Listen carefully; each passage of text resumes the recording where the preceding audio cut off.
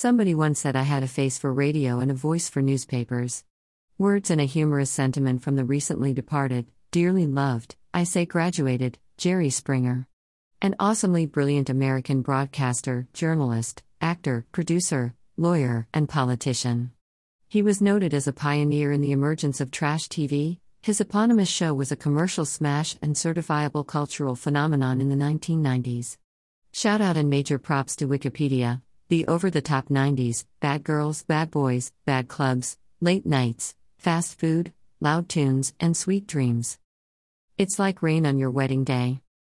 It's a free ride when you've already paid. It's the good advice that you just didn't take. And who would have thought, it figures. This story hails from the era of college days, hairspray, grunge, diabetes, obnoxious fumes, and the dad days of summers. Running around between school and work shifts, dashing here and there, everywhere, I would drive home to grab either a quick snack, books, or my uniform, whatever was vital and necessary for that millisecond, being dramatic and facetious. Had counted down to the T, every minute to produce sustenance for my father and me. Just enough time to munch lunch and chat about everything before bolting out the door once more. The backdrop at times, I'm embarrassed to say, the Jerry Springer Show. And, yeah, life has a funny way of sneaking up on you. Life has a funny way of helping you out. Helping you out. Actually, I would check up on my dear pappy who had suffered a stroke. It was a good midway before my mom would get home and fix him dinner. We were a wholesome, good team and referred to ourselves as the Three Amigos, better than the Stooges.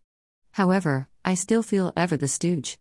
That's for another day of writing about sewing projects, business law, university economics, endless researching of the third rock from the sun, karaoke, Folsom, country music and fashion, chow chows, and razzmatazz. There's more and for everything else, a MasterCard at my expense. I'm still paying the APR. Mount up. It means get on your horses. Jerry Springer debuted on September 30, 1991. It started as a politically oriented talk show, a longer version of Springer's commentaries. Guests on the show included Oliver North and Jesse Jackson, and topics included homelessness and gun politics. All relevant issues, we'll continue to ignore, even still. Sometimes I thank God for unanswered prayers. Remember when you're talking to the man upstairs. That just because he doesn't answer doesn't mean he don't care. Some of God's greatest gifts are unanswered prayers. In early 1994, Springer and his new producer, Richard Dominic, revamped the show's format in order to garner higher ratings. The show became more successful as it became targeted toward tabloid-ish sensationalism. Guests were everyday people confronted on a television stage by a spouse or family member's adultery, homosexuality, transsexuality, prostitution, hate group membership, or other controversial situations. These confrontations were often promoted by scripted shouting or violence on stage. The show received substantial ratings and much attention, mega attention. By 1998, it was beating The Oprah Winfrey Show in many cities and was reaching more than 6.7 million viewers. Source Wikipedia. The current divorce rate in the U.S. is 2.3 persons per 1,000 people. Overall, the rate of divorces in America is falling. Divorces amongst people aged 50+ years are rising. Fewer couples choose to marry than pre-1990. The U.S. divorce rate is the third highest in the world. Mostly we laughed at the hilarity of it all, of course, at someone else's expense. Dad always had a solution for any and every topic, and I would say, many times, contrastingly different than mine. This made for lively debates, heated discussions, heartfelt notions, and stomach pains from laughing. All of us, whether or not we're celebrities, everyone ought to spend part of their life making someone else's life better. Jerry Springer.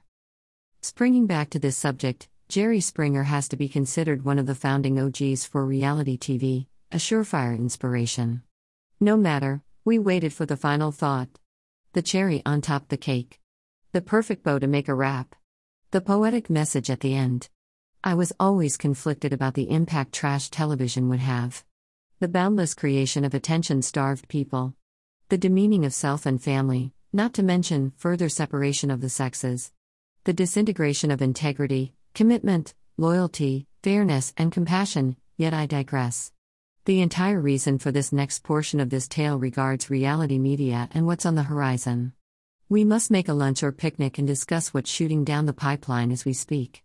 Are we going to lose grasp of reality? Nearly 4 in 10 people watch some form of reality TV.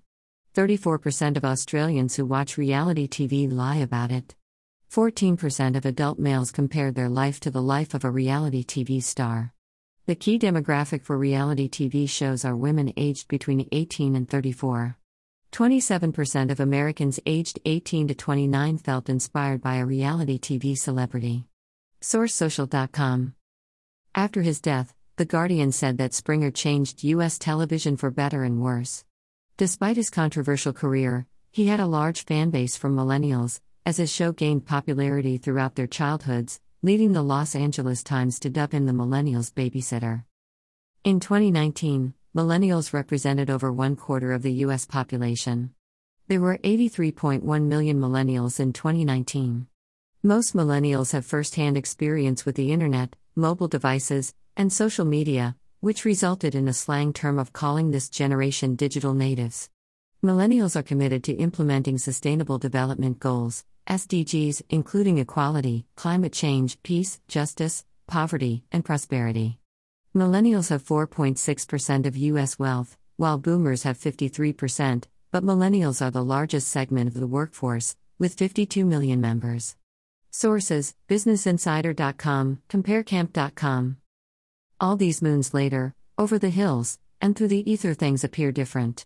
Like 3 times, apparently in your rearview mirror/side window.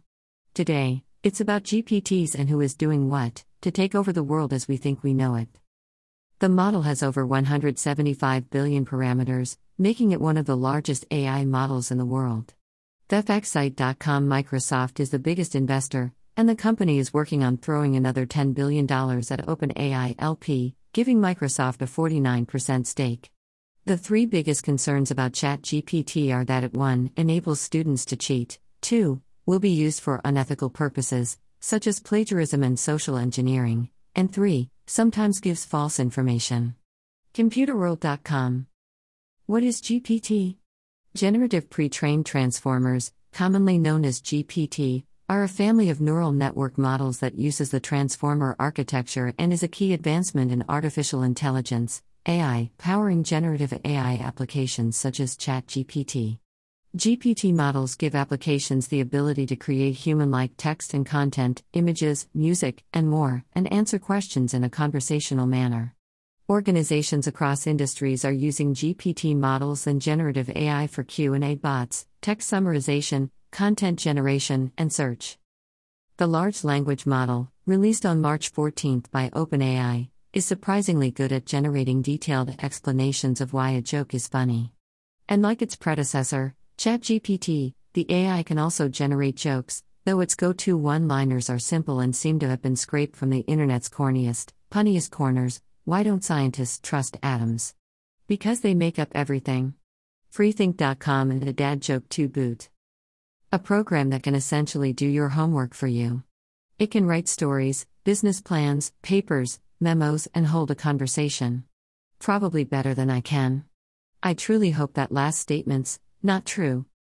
Jerry Springer flung open the doors and blew the roof off psychology, television, human behavior, society's standards and lack thereof, injustices, and all things considered entertainment. Eventually a light bearer in dark and at times twisted history. Turns out, I'm my father's daughter and have the DNA test results to prove it. While the dramatic antics and bust-ups between guests on the Jerry Springer Show might have you thinking the iconic DNA test reveal was part of Springer's set, it is actually taken from Maury. Maury Povich would get guests to take DNA tests to resolve relationship or familial disputes. The quest continues. Genetics are strong with the Force, go and check out your ancestry. What a ride along awaiting. I appreciate you taking this back trail down memory lane with me. I must say farewell but would like to leave with a perfect quote: take care of yourselves and each other. If you can't be committed to another person, at least be committed to the concept of character and don't cheat. My final note: stay on the brighter side of life. For this post, anyways, reality as we know it is based in perception and good choices really help.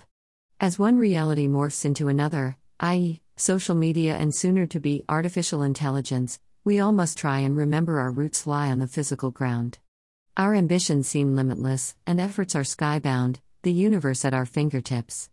Be kinder to yourselves and others. Always. The audience in heaven erupting into cheers of Jerry, Jerry, Jerry.